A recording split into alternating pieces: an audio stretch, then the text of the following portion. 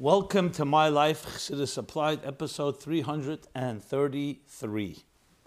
This program is dedicated by Pamela Newman in loving memory of Joan Bajkowski and Diane Neff of blessed memory. Tonight is Yudalid Kislev, the 14th of Kislev, the 92nd anniversary of the marriage and wedding of the Rebbe and the Rebbetzin Chaim Mushke in the year Tofresh Peites in Warsaw, Poland. The 25th anniversary of the wedding was a Shabbos Vayishlach Tovshin Yudalid, which is the equivalent of the year 1953, the end of 53. And at the end of the Farbrengen, which was a Farbrengen dedicated much to the wedding and marriage, the Rebbe spoke about many different customs. It was clearly celebrating that day. At the end of the Farbrengen, the Rebbe said that in general, a marriage is an inyan prati. It's a specific thing for the people who are getting married. But by me, it drew me in to inyanim klolim, meaning to my public affairs. And then the Rebbe said these words: Das ist der Tag, was hat mir verbunden mit euch und euch mit mir, und zusammen wollen wir ausmattern, die Gula Amitis war Schleima. Wir soll sein Pri Teiv Bamaleinu. To translate loosely, the Rebbe said, this is the day which connected me to you and you to me, and together we will ausmattern, we will push through the Geula Amitis Vashlema, which means we'll work hard, exert ourselves to bring the Geula, and God should help that we shall see fruit from our labor, fruit from our efforts. So, by saying that, the Rebbe established that Yudalid Kislev is a Yom Klali and one that is a connection between us. Because B'derech HaTeva and Das Tachten, this was the day that he married the Rebbetzin, which in turn made him the son-in-law of the Frierdiker Rebbe, which in turn in Tafshin Yud, which is 70 years ago, going into the 71st year, and is when the Rebbe assumed the leadership of the Deir Ashvi, the Nasi Ashvi, the Rebbe, together with the Rebbetzin. So, therefore, it's a day worth not just celebrating, but honoring and reconnecting to that connection that this day represents. So on a most basic level, it's essentially about hiskashrus, connection, understanding that the Rebbe was sent and the Rebbetzin were sent to this earth on a shlichus by God to lead the way in this seventh generation to finishing the last touches and bringing the Geula Amitis Vashlema, as the Rebbe says specifically. So therefore, the Rebbe gave us the shlichus, tells us what we should be doing, our part in that fashion. So this is a day when we recommit in the fullest sense of the word, and as the Rebbe said, Eismat in the Geula Amitis Vashlema. The Rebbe already established a few years before that in the Maimer Bas Ligani, Tovshin Yud Aleph. This year will be 70 years, Yud Shvat, when the Maimer was delivered, that this is the mission of our time. The last generation of Golus is to bring the Shekhinah down below. So on a practical level, that means each one of us has to look into our hearts and souls on a day like this and say, okay, what are the fruit that we bear from our efforts? What have we done today and tomorrow and the next day to reach other people, reach ourselves, and reach other people with being aware of what it means to live in the time of the Geula? What kind of life will it be like? And emulate, live by that. That's on the learning level. And on the action level is to actually live by it and spread goodness and kindness to all people you meet, Jews and non-Jews, and for Yidden, especially the Taryag mitzvahs. The mitzvahs Teira and mitzvahs Teira Vedic Mils Chasadim, as the Rebbe instructed us. So it's a day to commit to that and understand that we are then living up to the true nature of this connection that we have. Obviously, there are many other lessons that can be derived. The mere fact that there's a yichud, when you talk about a chasana, we have the Maimori chasana that the Frierdiker Rebbe said at the Rebbe's wedding. And we also have the Maimorim that the Rebbe Rashab said at the Frierdiker Rebbe's wedding. We have the Maimorei Chasna from all the Rabbeim. Actually, Drushay Chasna stand out as a big part of Maimorichs that the Rabbeim said, a big part, relatively speaking, was focused on Chasna. Where Chasna below reflects the Chasna above, that it's a union that touches all levels. So essentially it's the concept of Achdus.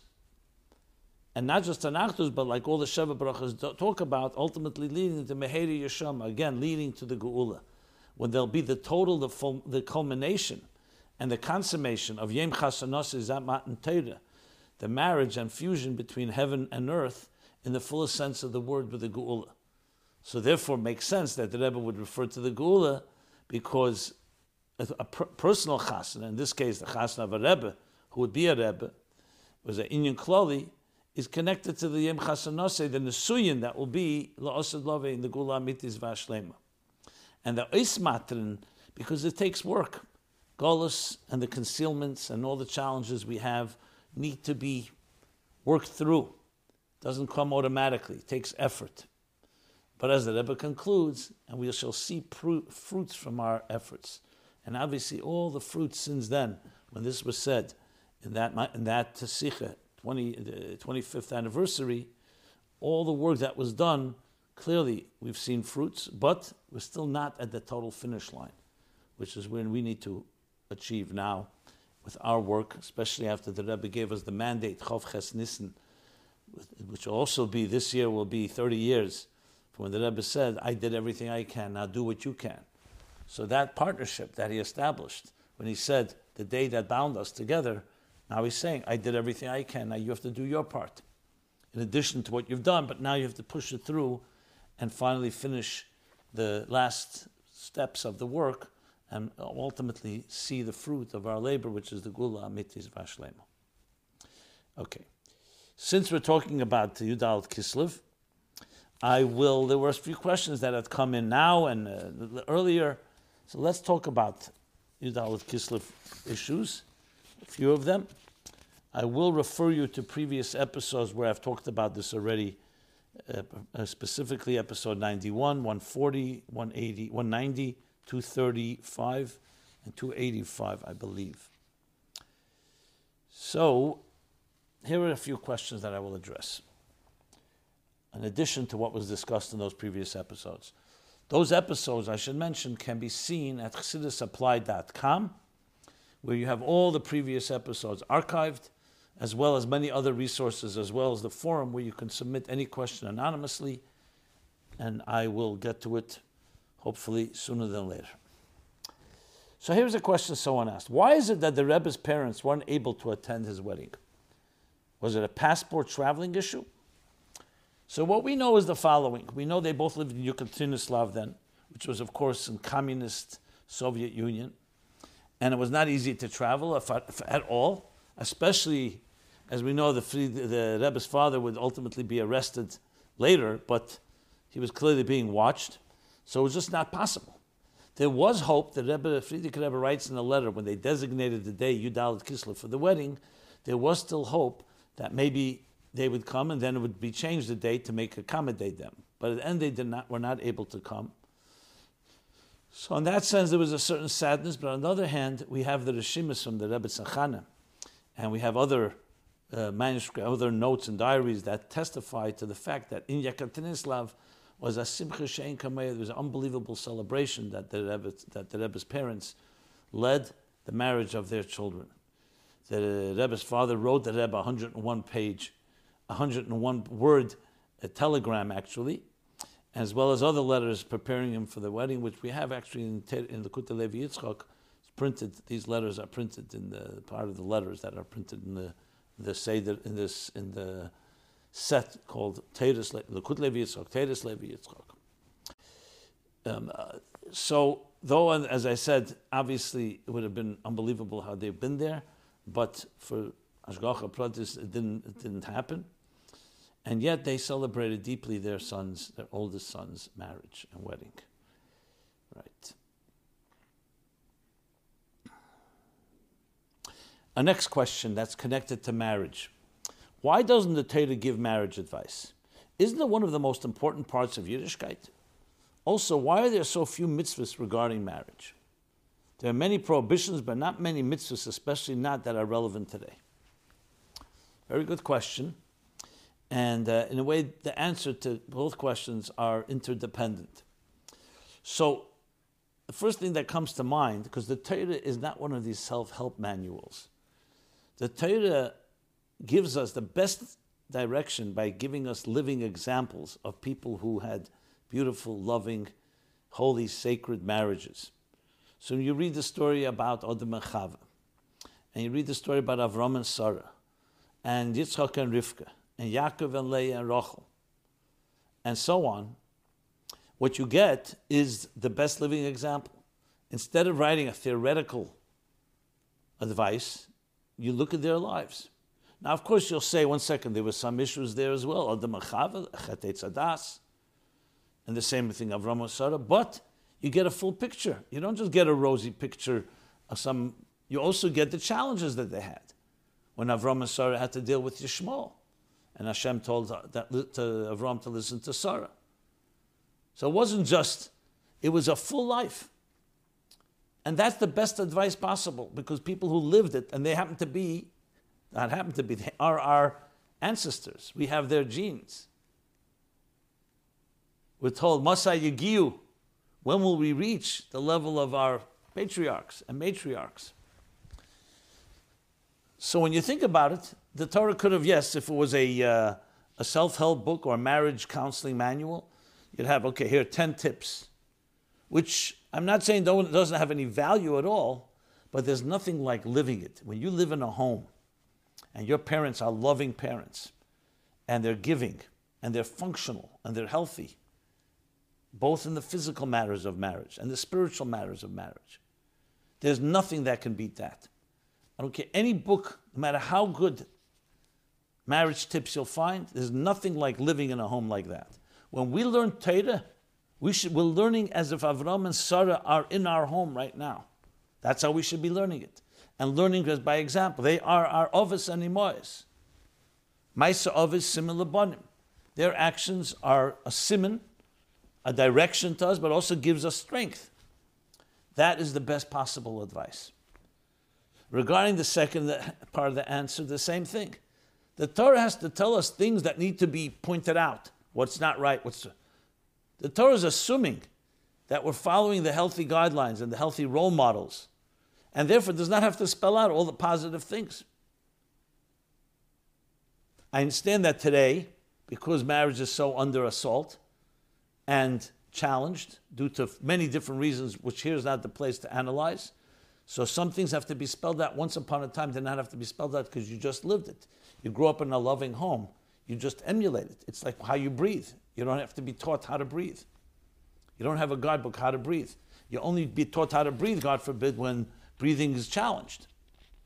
So yes, today our job is to translate and apply Torah principles, Chassidic principles, and spell out to marriages, because we don't have those role models necessarily, or in some ways they're compromised. We live in a world where marriage is under assault, let's be honest. Very toxic, the attitudes. The sanctity of a relationship is completely not appreciated. So now we have to go to the Torah and say, okay, what do we derive from Avram's behavior, from Sarah's behavior, and the same with Yitzchak and Rivka? And when you look at it, you see such beauty. You see love, you see modesty, you see sanctity, you see commitment, giving, the essence of what a marriage is all about. And of course, bringing up children, healthy children. Now, of course, you'll say, what about Yaakov and Esav, and what about the Shvatim had their challenges, and Avram had Yitzchak and Yishmael? That's part of life. Part of life is having children, different children, and yes, there may be challenges. Here, I'm not going to go into the lessons we derive from it, but there you have the answer. That we actually do have marriage guidance, and I would say it's the best guidance of all, because not only does it have pointers and lessons, but it also has living examples that we can emulate. Dear Rabbi Jacobson, I've been bothered by the custom brought in the Torah regarding the patriarchs and matriarchs, and so too with Chabad, and possibly other Hasidic dynasties, customs of marrying close relations. This week we celebrate the Rebbe and Rebbetz's marriage again. Again, cousins. Now that we know that marrying cousins is far from the best thing genetically for the progeny, why did they do it? What can we learn from this custom? Basically, what is the Torah's attitude?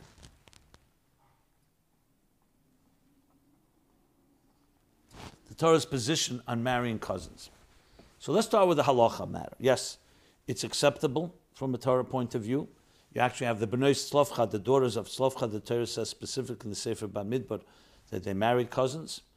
And yes, indeed, as you said, many in the case of the Rabbeim, I don't believe anyone married. Was there ever a first cousin? There may be. The Rebbe and the Rebbetzin happen to be not first cousins, not even second cousins, because they both originate from the Tzemach Tzedek. So you have to go from the Rebbe Marash, the Rebbe Rashafri. You could be talking about 4 generations later. Their great-great-great-grandparents were brothers. But regardless, you do have closer cousins. And Avram, of course, told Eliezer, and the same thing was when Yaakov was sent by his parents to go find someone from where they originated and some family type of member. That could be a cousin, it could be further than a cousin, but yes, relations.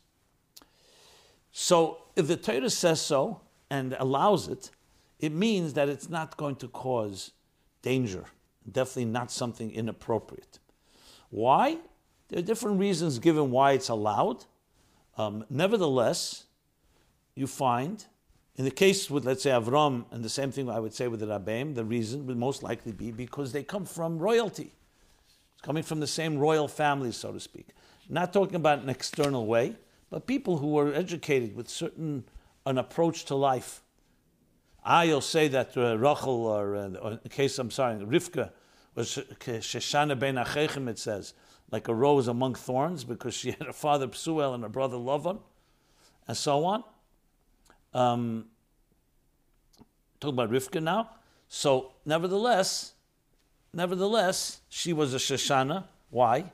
Because she did have some of the same genes that Avram had. So that would be the most likely reason that it was encouraged or at least followed by certain individuals. Not always. But generally speaking, it was not something that was common. As a matter of fact, there are many Jewish families that frown upon it. The Rabbeim are of a different blood, you can argue. So, regarding the genetic issues, there are different opinions on the matter. Many say that it's not, yes, it does increase certain genetic pool issues that can be, God forbid, an issue, but it's not to the point where you say, marry a cousin, guaranteed that this is going to cause, or even high odds. It does have some effects, medical authorities say, but at the same time, it's not to the extent where you could say the Torah is putting anybody in a dangerous situation. This is how I would explain it. Now, as far as a question which is a related question, there are states in the United States that actually forbid cousins marrying. So obviously the Torah says that when there's a law of the land, you have to follow the law of the land. There's no mitzvah to marry a cousin.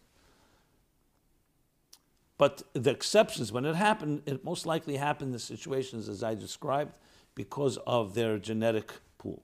Now, we know that not in the Jewish world, whether it was monarchs and czars and so on, there was a lot of so-called mingling, and there I'm not going to discuss because that's not necessarily based on the Torah. That may have been based on other factors. And it's not necessarily relevant to our discussion here. Okay.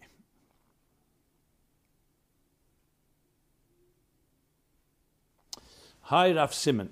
Last week in your second shir to the new kollel, let me just explain what that is. I began giving a class, a new kollel here in Crown Heights, which actually you can see it on kollel.nyc online. I give a class twice a week. One is more direction and guidance to this kollel. These are young people who just got married, young men studying who just got married in the past year, and that's on Tuesday evenings.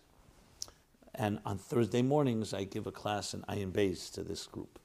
So someone's referring to that. Last week in your second shir to the new kollel, you were giving marriage advice. You related a story of a yechidus, personal audience with the Rebbe.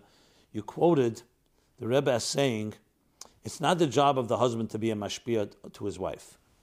But then you ended your advice with, take her for a walk, show her kindness, and it will be easier to have hashpah on her. This is confusing. It is a mixed message. Please, can you clear this up? Thank you, Rav Simon. So let me first dwell a little more on the statement. Husband and wife are husband and wife. When he says, Aseh lecha rav, you should have a rav, a mentor, a mashpia, it does not mean your spouse should be a mashpia. It should be someone outside for many reasons. A marriage is built not on one being the authority of the other or one giving directives. At the same time, obviously, in a beautiful marriage, each one learns from the other, but it's through inspiration. So it's not a contradiction. The husband shouldn't appoint himself as a mashpia of his wife. When there's a beautiful, loving relationship, the wife will ask the husband. And the same thing the other way around. But that does not replace an outsider who's more objective, more of like an authority figure, like a rav or a mashpia. Now, b'meila, when people are very kind and loving and beautiful to each other, obviously that alone could have a deepest hashpah of all. You always receive from someone who you feel you care about and cares about you. So it's not about a manipulative way of becoming a mashpia by being kind, and then you can sneak in some of your guidelines. No, that's not what it's meant to be. A marriage is an equal relationship between husband and wife, and they need to find a way to beautify, do it al pitera. They have a question individually or collectively, you go ask someone. But generally speaking, they should be each other's best friends and people who are connected on the deepest possible level in a divine and sacred way. And obviously, if one asks the other advice, especially when they love each other, obviously one will turn to the other. But that's a separate discussion than what we're talking about, a mashpia or a rav in that formal sense. Okay.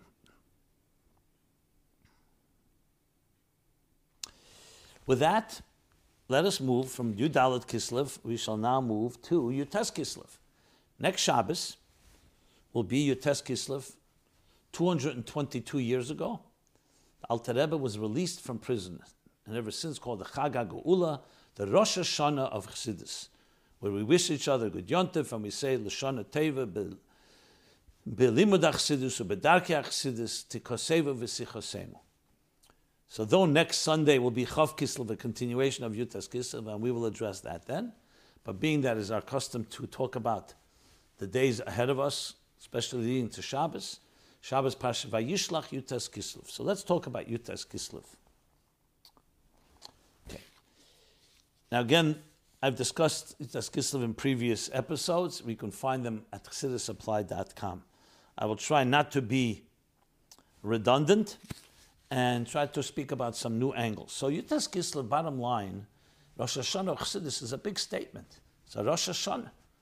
It means all of Chassidus began on that day.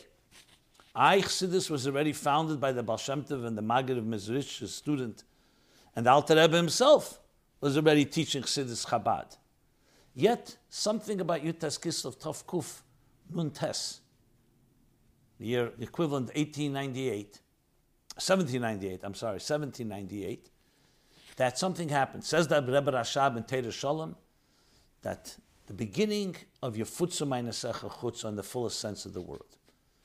Now, obviously, the kernels and the seeds were planted by the Baal Shem Tov, but it was Nekudis, short taters. The Maggid also short taters. The Alter Rebbe, before Peterburg it's called, because Peterburg is where he sat in prison, before Peterburg was much briefer, the taters, except for exceptions. Tanya, obviously, was published before Yutes Kislev. But the real Harchove, Lefiyerech, of Chochmah, of the Alter Rebbe, began afterwards, and especially the license from heaven that said now, as the Baal Shem Tov and the Maggid told the Alter Rebbe when he was in prison, now, after you're released, you begin spreading it in a completely new way. It was vindicated. So someone asked a question, and I'll elaborate more on this with this question, a very klotz kasha. I learned in yeshiva that the Alter Rebbe being arrested by the authorities for writing the Tanya mirrored a spiritual court case where they were upset that the Alter Rebbe revealed Chassidus. It's even said that the Alter Rebbe sat in prison for 53 days, corresponding to the 53 chapters in Tanya. I can understand that earthly authorities can make mistakes, but why should the spiritual authorities be upset at someone teaching Torah? The whole purpose of creation is for us to refine ourselves and our surroundings and reveal godliness within the physical world. And the Torah is our instruction manual on how to accomplish it. Whatever can be wrong with teaching Torah? In this case, Chassidus. An excellent question. I actually addressed it a number of times, I believe in previous years as well. So briefly, why would heaven be opposed to the Alter Rebbe teaching Chassidus? So the answer is clear from the mere fact that there was such a resistance means that the stakes were high. Just use an example. People ask the question, Odom and Chava, according to some opinions, had they waited 3 hours, the Eitz Hadas, which was a vine, according to the opinions, they would have made kiddush on the wine from those grapes. So the whole thing is they couldn't control themselves 3 hours. It's brought in Sfarim, Sifsekein al Atera, and the Rebbe brings it quite often. 3 hours, but the stakes were extremely high. So you can imagine that all the negative forces, which are embodied in the Nochash, in the serpent, all the forces of Lu'umazeh knew the stakes. Had they not eaten from it, the Geula would come. So think of it this way. The collective Yetzer Haras of billions and billions of people were all there, right there, because there were no other human beings. All coming together. Look how hard it is for us when we're tempted. 1 second. Control yourself for 1 second. No, it's not easy. Imagine billions of Yetzer Haras, or billions of challenges too, because the stakes are high. I know this is not the comparison because that was a chet. Here the Alter Rebbe is teaching Chassidus, but the comparison goes this way. Whenever there's a tremendous new revelation coming into the world, there is always going to be a force that's going to oppose it. That's the way God created the world. Zelu umazeh asa lakim. By Matan Torah, unbelievable gilui. What happens? Right, 39 days later, the Chet Ha'egel. Whenever there's great revelation, there's always going to be some opposition. So the Alter Rebbe, Chassidus in general, but the Alter Rebbe specifically, was on the verge of beginning to transform the world on a Shama Chadasha with a new approach. New, meaning not new Chaz V'Sholem, new. Kol Masha Talmid Vasik Osid L'Chadash Nitn L'Moshe M'Sinai. It was all given at Sinai, but there comes a time, just like there's a time for the Mishnah to be written down, the time for the Gemara, everything has its time. The time to bring Teirasa Shal Mashiach. The Rebbe explains 2 reasons why the time had come. One, because the darkness was so deep, and he needed a much stronger resources, deeper resources to fight the darkness, and the famous mashal that the Alter Rebbe gave when he was walking with the Magid and Pinchas Koritzer. And Pinchas Koritzer saw a blettel, a page of Chassidus, all soiled on the ground. I said, look at this. Look how it's being defiled. Maybe it means that we should be careful how we reveal this precious wisdom. That until then was only Yechidus Gula, only individuals, in cryptic language. Individually, it was not allowed and meant to be spread because it could be abused, it would be misunderstood, would be not appreciated. So it was always a subliminal undercurrent of the Jewish narrative. But it was not explicit until the Arizal said, mitzvah legal zeisa chochmeh. And then the Baal Shem Tov, in the words of the Mashiach, Yefutzu meinesecha chutza. So the Alter Rebbe gave the famous mashal in response of the king whose young child fell sick to the point he was on his deathbed, and the only solution, they couldn't find any healing. One doctor said, if you take the most precious stone from the king's crown and you crush it, and take the powder and mix it with water, and try to get a drop or two, you need the clenched teeth of the comatose child, that may revive him. And the king said, of course, not even a question. What do I need this kingship, this whole kingdom, if my son is not alive? So even if a lot of it will drop on the floor, like the Chassidus that was on the floor, but it's worth it because you're saving the child. That's reason number 1. Reason number 2, because it's Friday right before Shabbos, the 6th millennia is like the 6th day of creation. We taste from the delights, we taste from the food, we taste from the Torah that will be taught when Mashiach comes. What Torah is that? Pnimis HaTorah, that talks about godliness and the revelation of godliness. Not just what God wants of us. I don't want to say just, it's not a just, but it's more the mechanics of Judaism. But the godliness that's revealed through it, and the connection of bringing the divine to earth. And that's what the Alter Rebbe was on the verge of developing into a comprehensive blueprint called Chassidus Chabad. That's what's happening. You're talking Geula now. Not so fast. So the forces that were created, not at their will, like it says, Satan Shem Shemayim Niskav. The Satan is also doing it because God wants, but he's in pain. He has to do something that he doesn't want to do. The forces, the negative forces, arose and said, 1 second, this is dangerous territory. And therefore became a danger. And the Alter Rebbe was arrested. But, just as there was the question and the challenge, then came the response. You not only continue, but more than ever, and the Alter Rebbe was vindicated, and Chassidus Chabad was born, and all the Rabbeim that followed until this very day. So everything we talk about, this whole program, Chassidus applied, is all in that spirit, and due to that miraculous victory. So it wasn't just, okay, got out of prison, great. We celebrate it till this day because a new chapter began, a watershed moment. A new revolution started. And we are asked now to continue it and finish it. Finish it? It will just begin when Mashiach comes.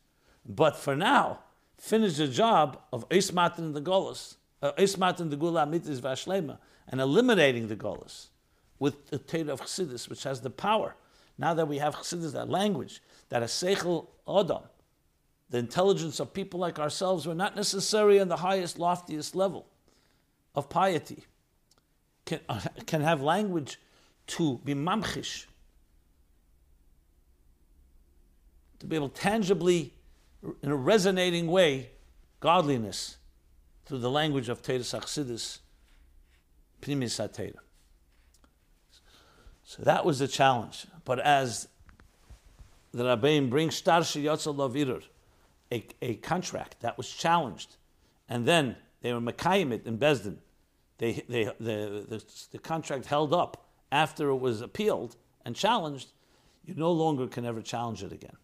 Because the challenge was a challenge, but once you confirm it and affirm it, now it has an indestructible strength. And that's what Yutas Kislev is each year, and every year Ma'alim B'Kedesh in a greater sense. And the lesson to each of us is very clear, to doing exactly this, taking Chassidus and applying it to our lives, our personal lives, the lives of our families and our children, and every person we can reach. Yafutza Ma'anesecha Chutza, to disseminate and distribute these wellsprings, the core wellsprings, the crown jewel of the king's crown, the most precious jewel, to Chutza Shein Chutza Memena, to the farthest outskirts possible, both in space and in time and in concept, reaching everyone with a message that Chassidus provides the tools, the instruments, the methodologies to live up to our greatest potential and our calling in this world, and through individually, microcosm, lead to macrocosm, to personal and global redemption, Geula. Okay.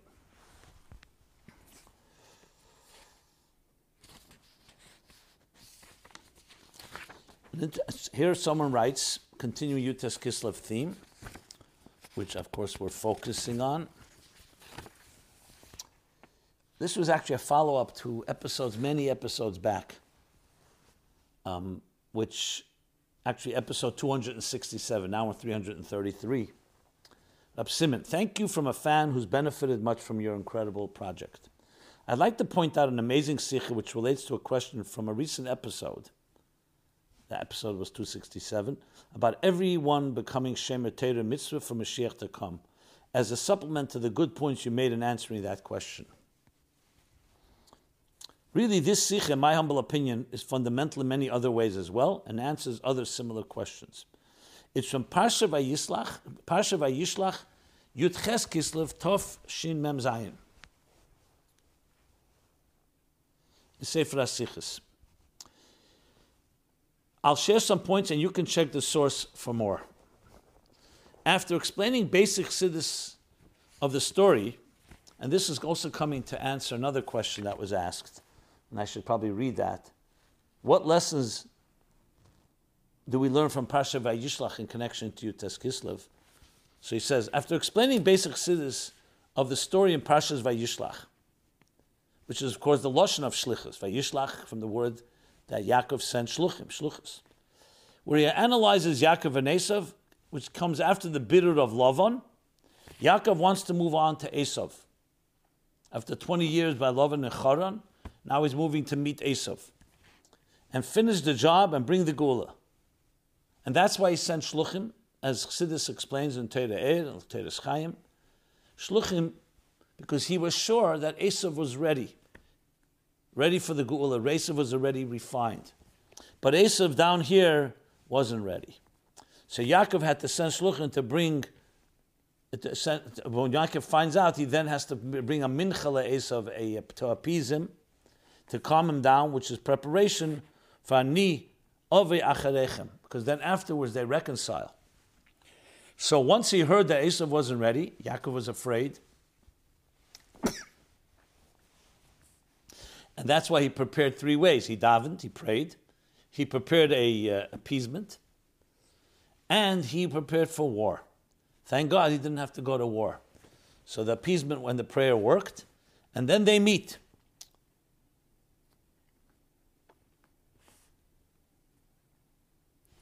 And they reconcile 2 different opinions, whether they kissed and embraced with full heart or not full heart, but there was definitely no war.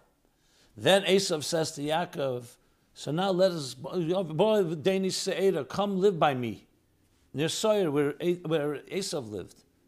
Yaakov recognized he's not ready yet, so therefore he responds that you go ahead, I will come slowly. The children are young, the sheep are tender. Now, so we have to go through stages of birur until we're ready for the Geula. So Rashi asks immediately, says again, he's deceiving Esav. He already deceived Esav. And we know the explanation for that.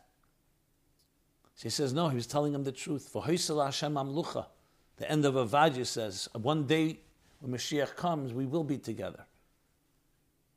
So slowly means the Avodah. Then the Rebbe says the following, this writer writes, how could Yaakov think that the Geula was here? And he's ready to finish with Esav and we're done.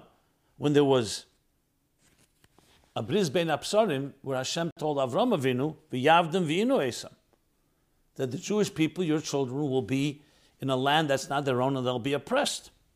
Number 2, all the 70 nations, including idol worshippers, Yaakov saw on his travels from Choron to Eretz Yisrael to meet Esav. So how could he feel that the Geula is ready?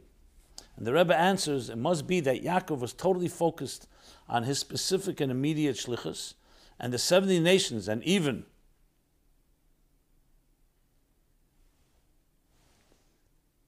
the Esav is not his concern, his brother.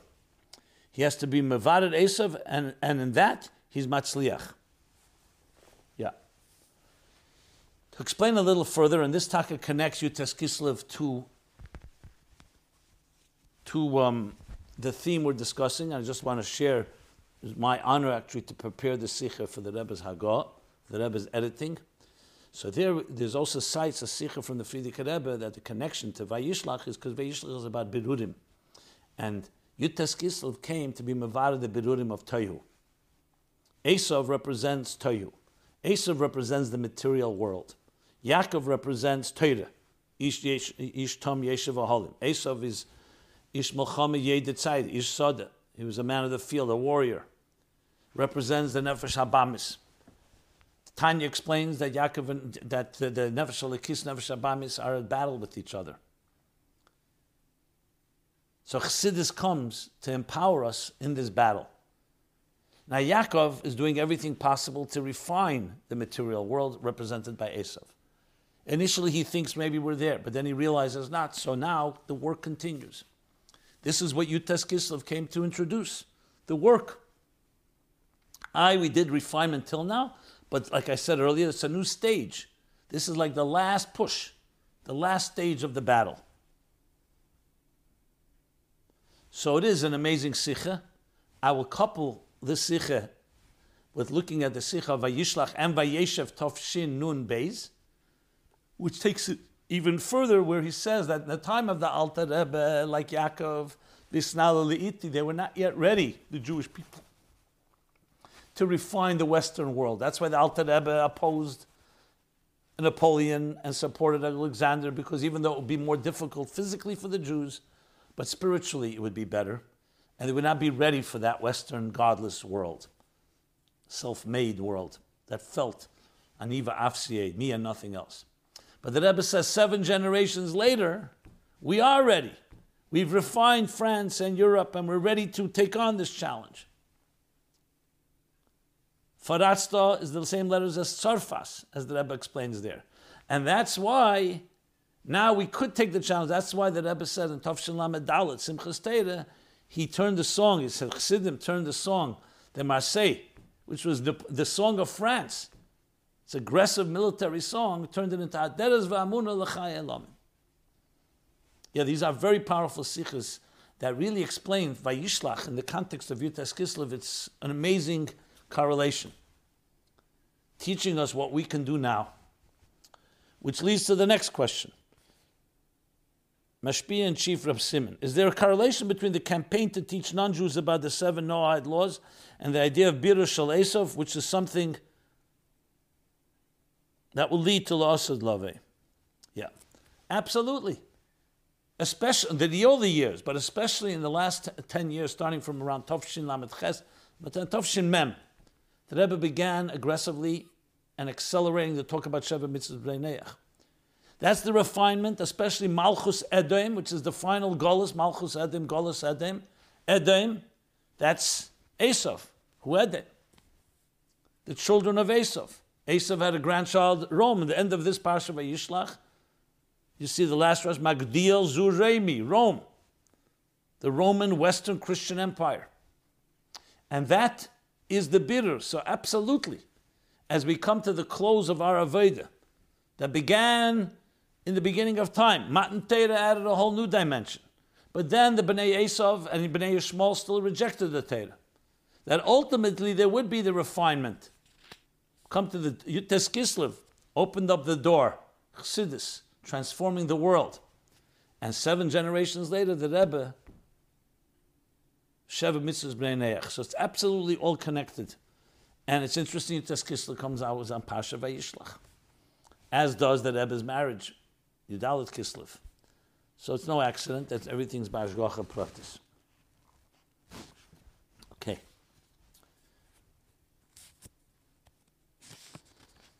Since we're on this topic already, I might as well read this one. Hi, Rabbi. Thank you for your program. My question relates to today's Chitas.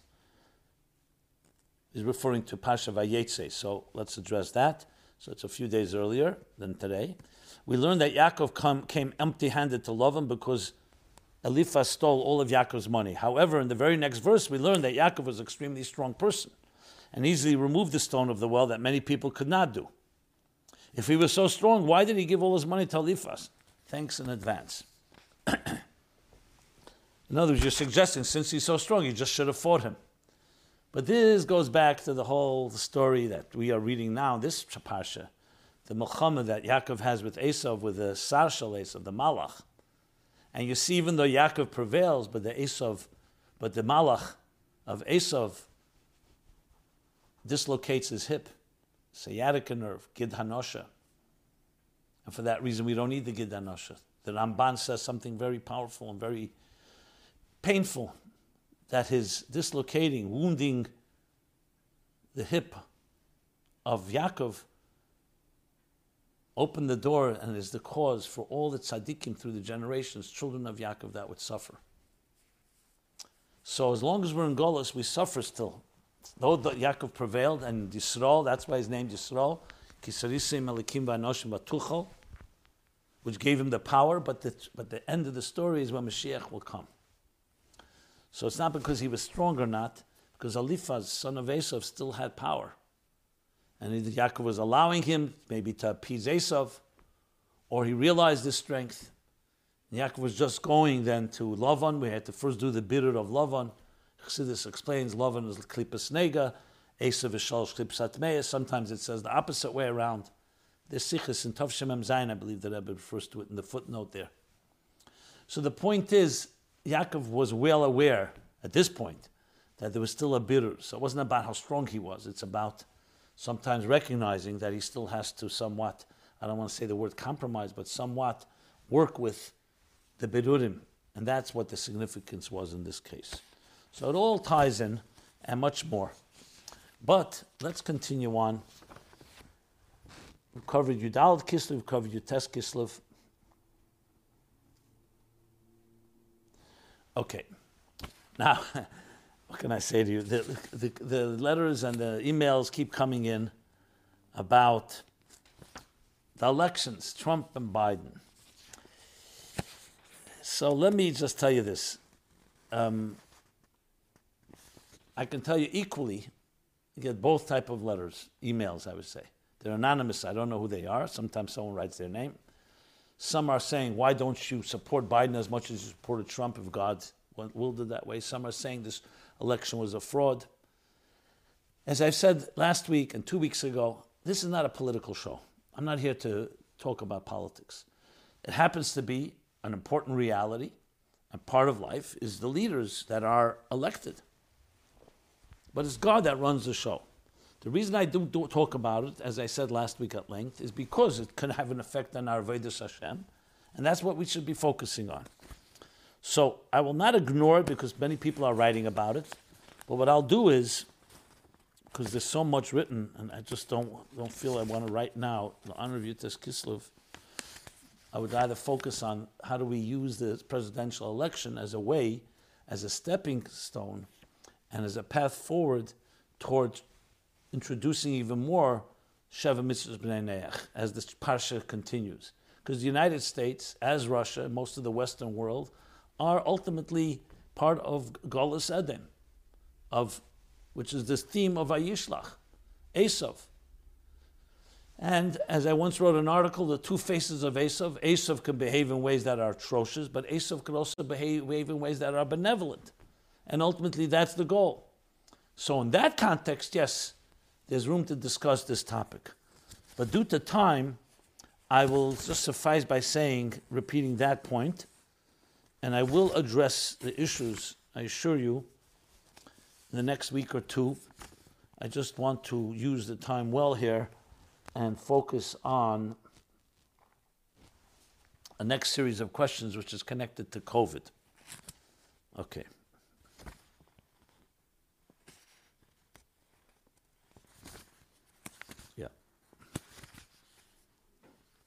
But briefly, I will say the following before I continue. I can't speak for any other rabbi or other people who are stating their thoughts on this matter. From my perspective, and I say this for the record again and again, we are not supporters of individuals. We support God's agenda. In this world, especially in a country like ours where there's elections, different nominees, different candidates, we try to find the one that we can most identify with, not on a personal level, but that they'll lead this country in the spirit of what this country was meant to be. Whoever is elected president, in this case, clearly it's President-elect Biden, we hope and pray that he will, exactly as we hoped and prayed that Trump, 4 years ago, will live up to the legacy of this country and not betray it, and not in any way hurt it. And I would say this about every president-elect.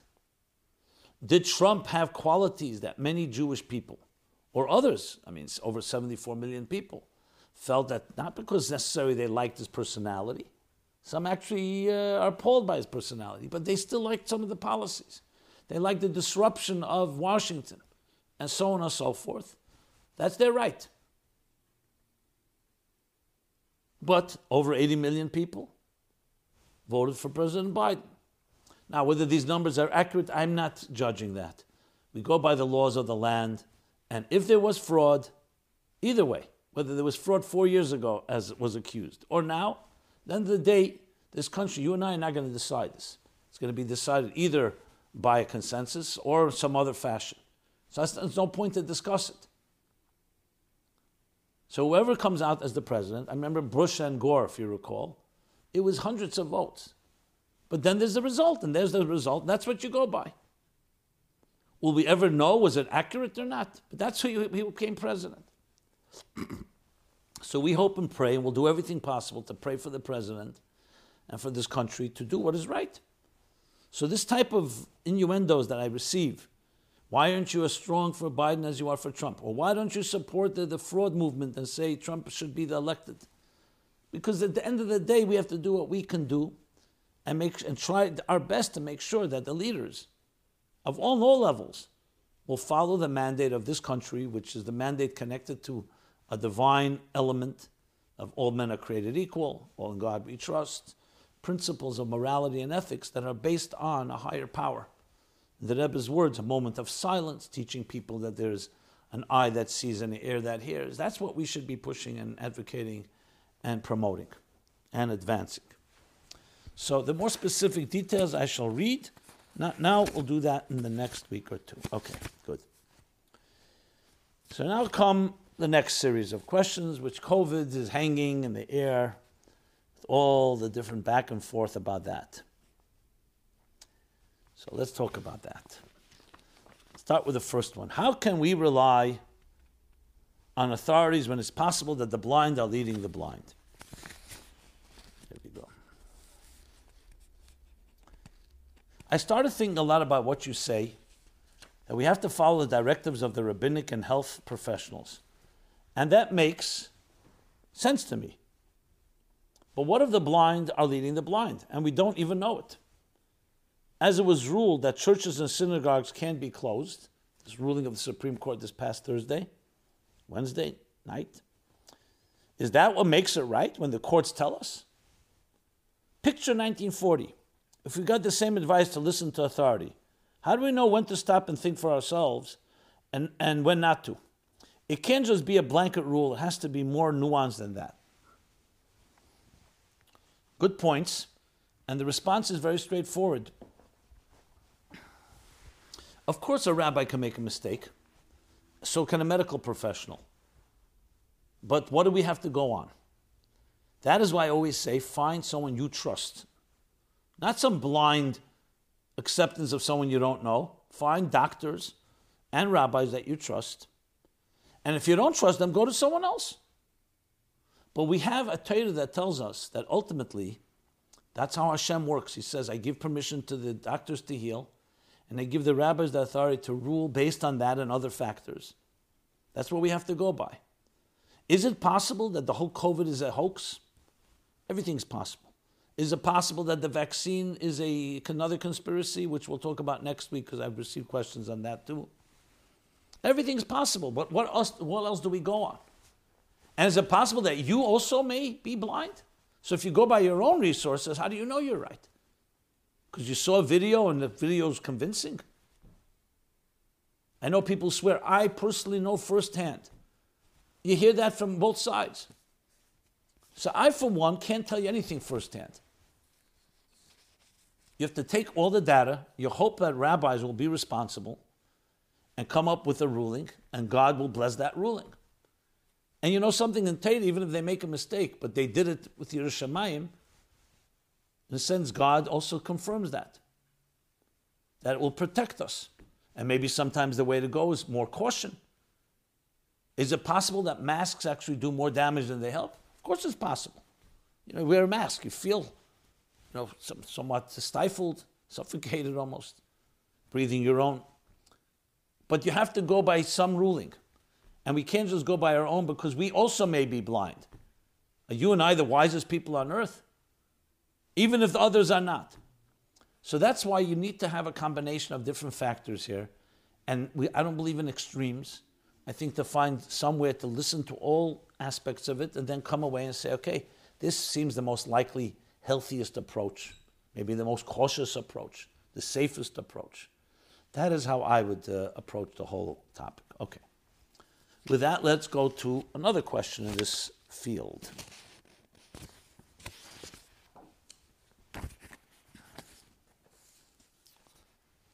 Satmar super spreader. Okay, hi Rabbi Jacobson. What are your thoughts on the recent crackdowns on the Satmar community from huge media corporations? Is this community that has already been infected being unfairly singled out? Should we be condemning our fellow Yidden's chasanas, weddings? After all, they are our brothers and sisters. However, the media giants tend to scapegoat all Chassidim using one story of an apparent super spreader. I actually was interviewed on Thursday, this past Thursday, on Newsmax about the court ruling, the Supreme Court ruling, overturning and rejecting New York Governor Cuomo's restrictions on synagogues and churches and so on. One of the main arguments was because they're unfairly being targeted with stronger restrictions than their secular counterparts. And the main point that I made there was that absolutely, from a Torah point of view, who cares more about health than the Torah does? Because life is sacred. So of course we're careful about health. The laws of Pekuach Nefesh are so severe, how careful we have to be. The fact that some people may behave recklessly has to be dealt with. But to say that the Jewish people are in any ways not following those laws?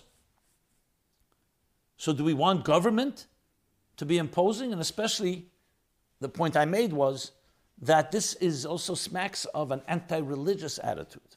Not just anti-religious attitude, as if religion is the enemy. And what about the planes that are packed with, and the malls and so on and so forth, and the protests in the streets? So you clearly see an unbalanced approach. At the same time, internally, ourselves, our Rabbonim and our medical authorities, we should be careful. I'm not going to go make a statement about what happened with these large weddings, because I'm not their authority. I hope they follow their Rabbonim and their medical experts the way the Torah asks us to do. That's my response. But even if you may find something you think that's not the right thing, we don't want government officials, and that's what the Supreme Court thankfully ruled, to suddenly decide, because they may be coming from their own discriminatory and biased approach against religion in general, against Judaism, whoever they decide to target. When the Mayor de Blasio said, outrageously, when he was asked, well, synagogues you're closing down, you're fining. What about the thousands of people protesting? She says, how could you compare? This is systemic racism of 400 years, as if there's a difference of freedom of speech. The previous Supreme Court Justice Scalia said it so well, and he wrote that in this country, freedom of speech protects more porn than piety. There is an anti-religious bias that needs to be acknowledged, that emerges, unfortunately, in times like this. At the same time, we need to do what we need to do responsibly and regulate ourselves. Now, if someone's criminal, din de malchus din, if someone's doing something criminal, so then we have to address it. But in times like this, you have to be very sensitive and make sure there's an equal standard and no double standard. Okay. Hi, Rabbi Jacobson. Recently, Rabbi Yigal Kamenetsky, the chairman of the Torah V'Ha'aretz Institute, the Institute for Torah in the Land of Israel, and Rabbi Professor Maria Gotel published a new halachic ruling in light of the increase in coronavirus morbidity. According to the rabbi, significant weight should be given to the fear of an economic collapse caused by a lockdown, even if the price of not instituting a lockdown is an increase in mortality from the disease. And they sent me a link. Obviously, the lockdowns have had a devastating effect on economies worldwide, and many feel, with the benefit outweighed by the damage done, the damage is not limited to the economy and includes all sorts of psychological, social, and other damages to individuals and families. Now that some Rabbonim, are beginning to change their opinions regarding lockdowns and with the devastation they are causing, when would civil disobedience be allowed by halacha? For that matter, with the recent Satmar wedding, it appears that their Rabbonim don't think the lockdown should carry halachic weight. Many thanks.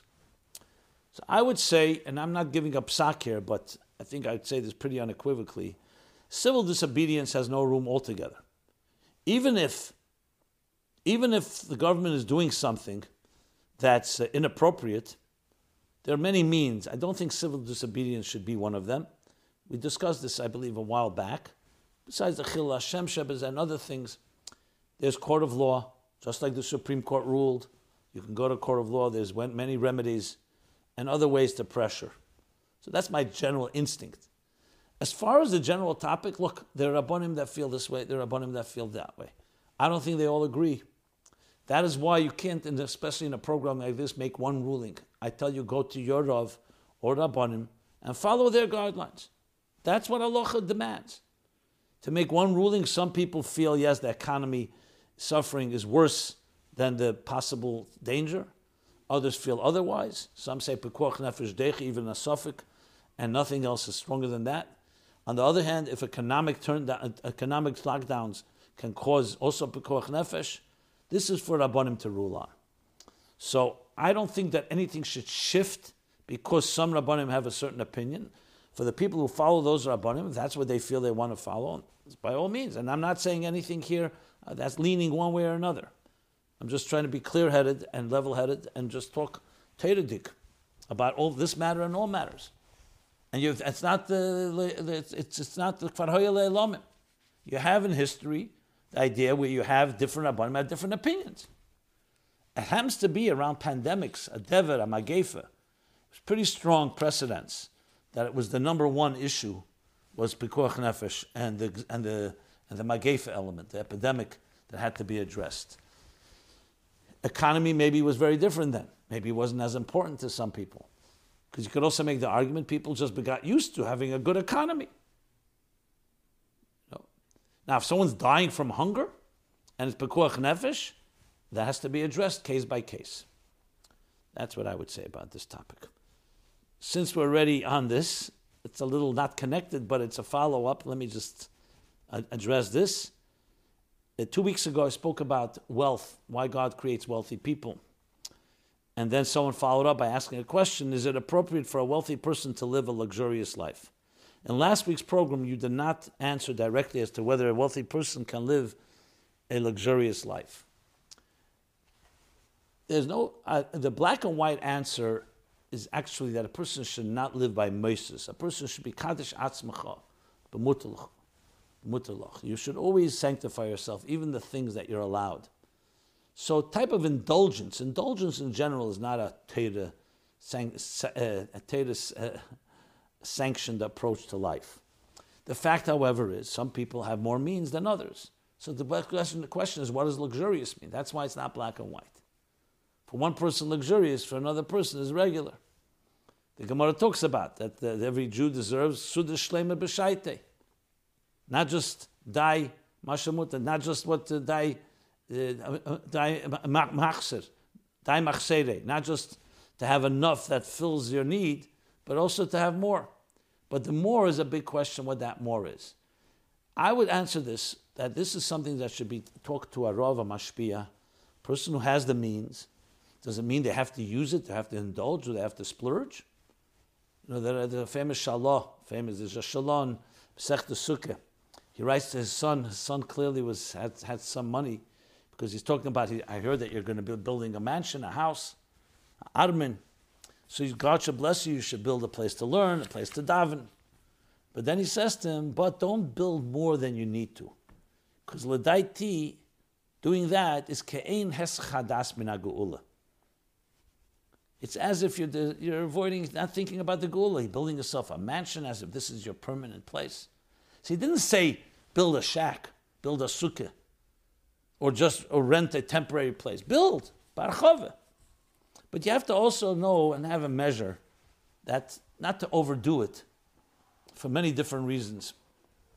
But ultimately, what the answer to that is, how much and how to do with each person should ask their Rav and Mashpia. And the fact is, people who have means do have maybe more than one home and so on.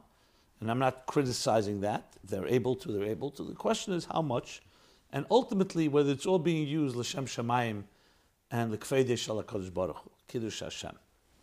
That's the short answer. Okay. So let's do the Chassidus question now, and then we'll do the essay contest. Okay.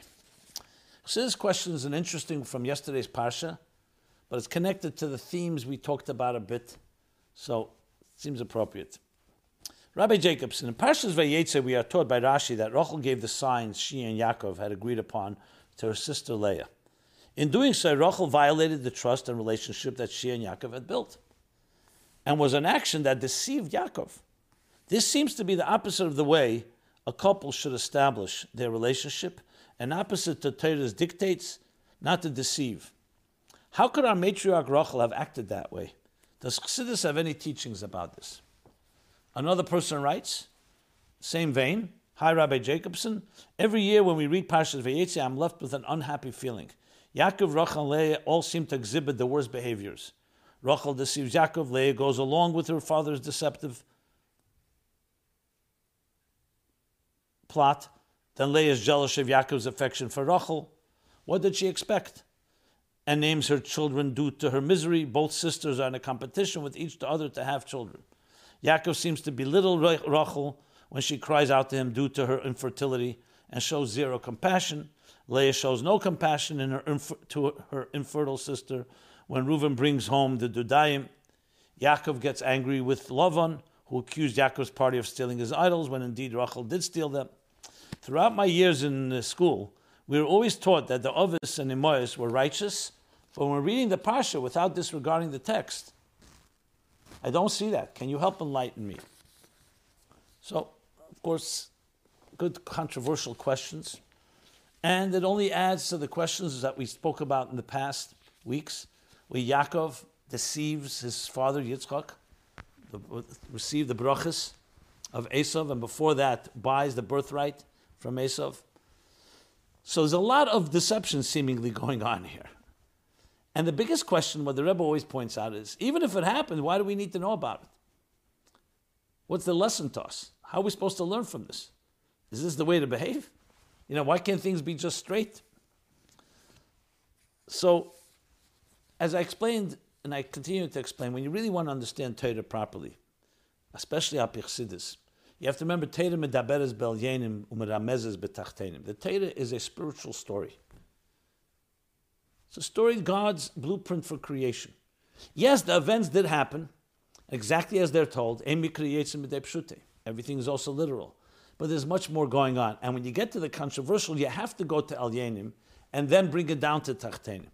Because to start finding excuses, there are many commentaries. They try to find a loophole here and a loophole there, but it seems forced. So what's the deeper story? The deeper story is that this world is a deceptive world.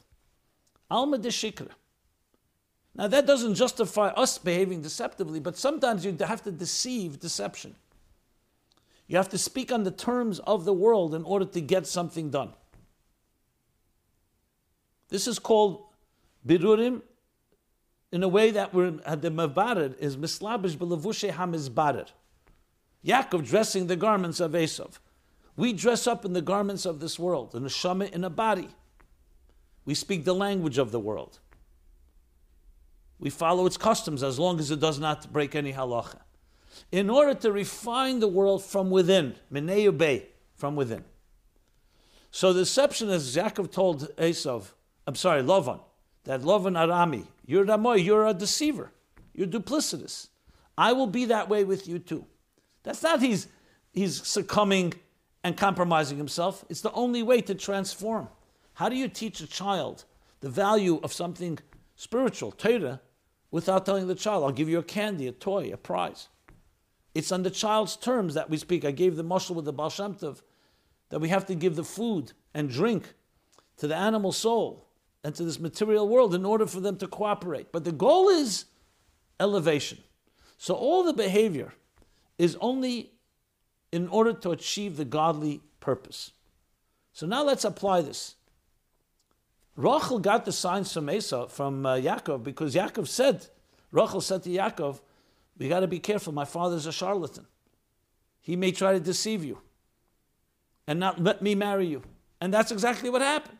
So Yaakov gave her the signs, and then when she saw that her sister would be so humiliated, she gave the signs. So she basically went against her own concern and warning that she gave Yaakov this warning.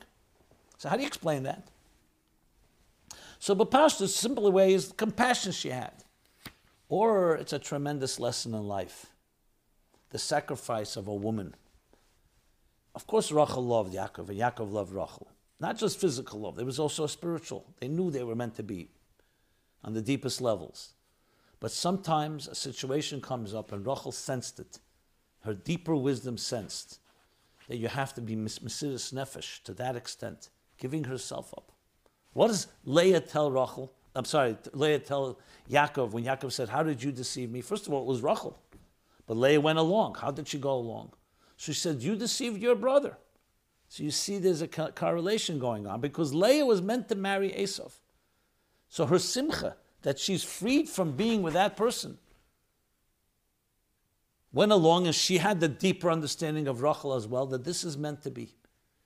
In a strange way, Lavan, though he had deceptive intentions, but Kabbalah and Chassidus brings that Lavan is Levin Elyon, is a very high level.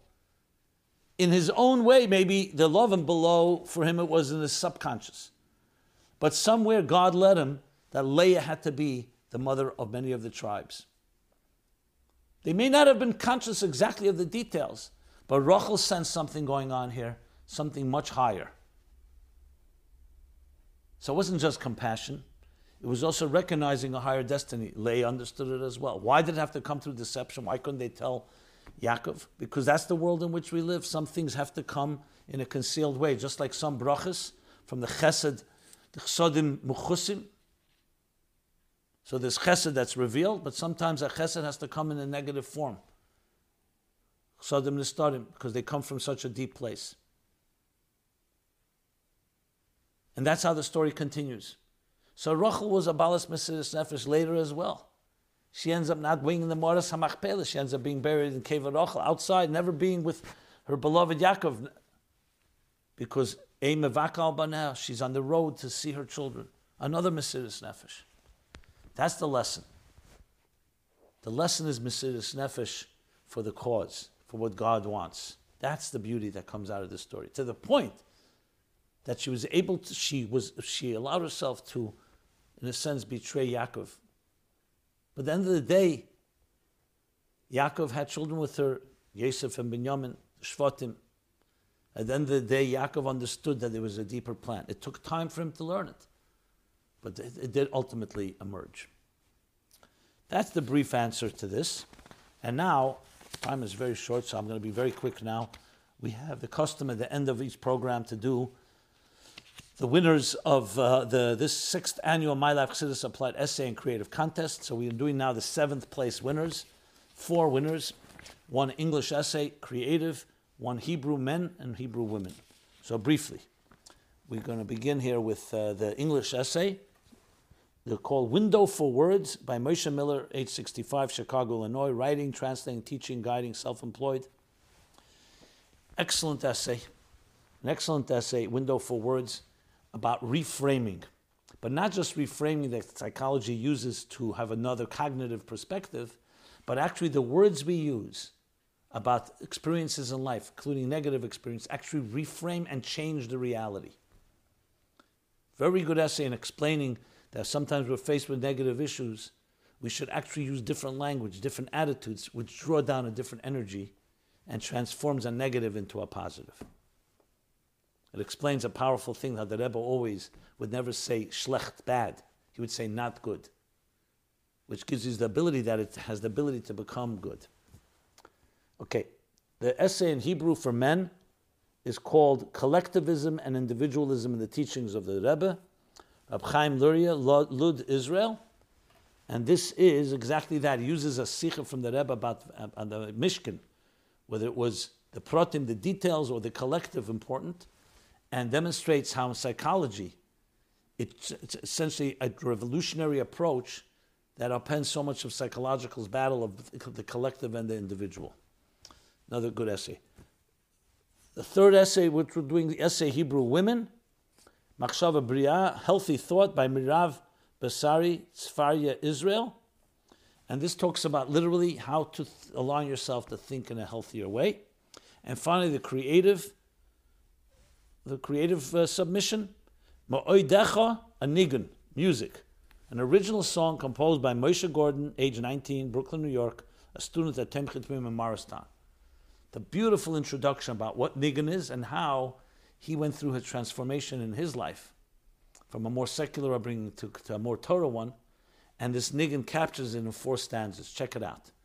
And where can you see these essays? The English and the creative at chassidussupply.com, and the Hebrew ones at diraloi.org, diralo.org. And with that, I say good Yontif and Yudalit Kislev. We say Mazel Tov to the Rebbe and the Rebbetzin, and to all of us who are connected to the Rebbe and the Rebbetzin forever. Should be a good hachana to Yutes Kislev, Chag HaGeula, and we should march to the Geula Amitis Vashlema, Eis Matrin, the Geula Amitis Vashlema, as the Rebbe said. We're here every Sunday, Chassidus Applied, 8 to 9 p.m. Be well, be blessed. It should be a Geula Dika month, a Geula Dika Tamid. Thank you.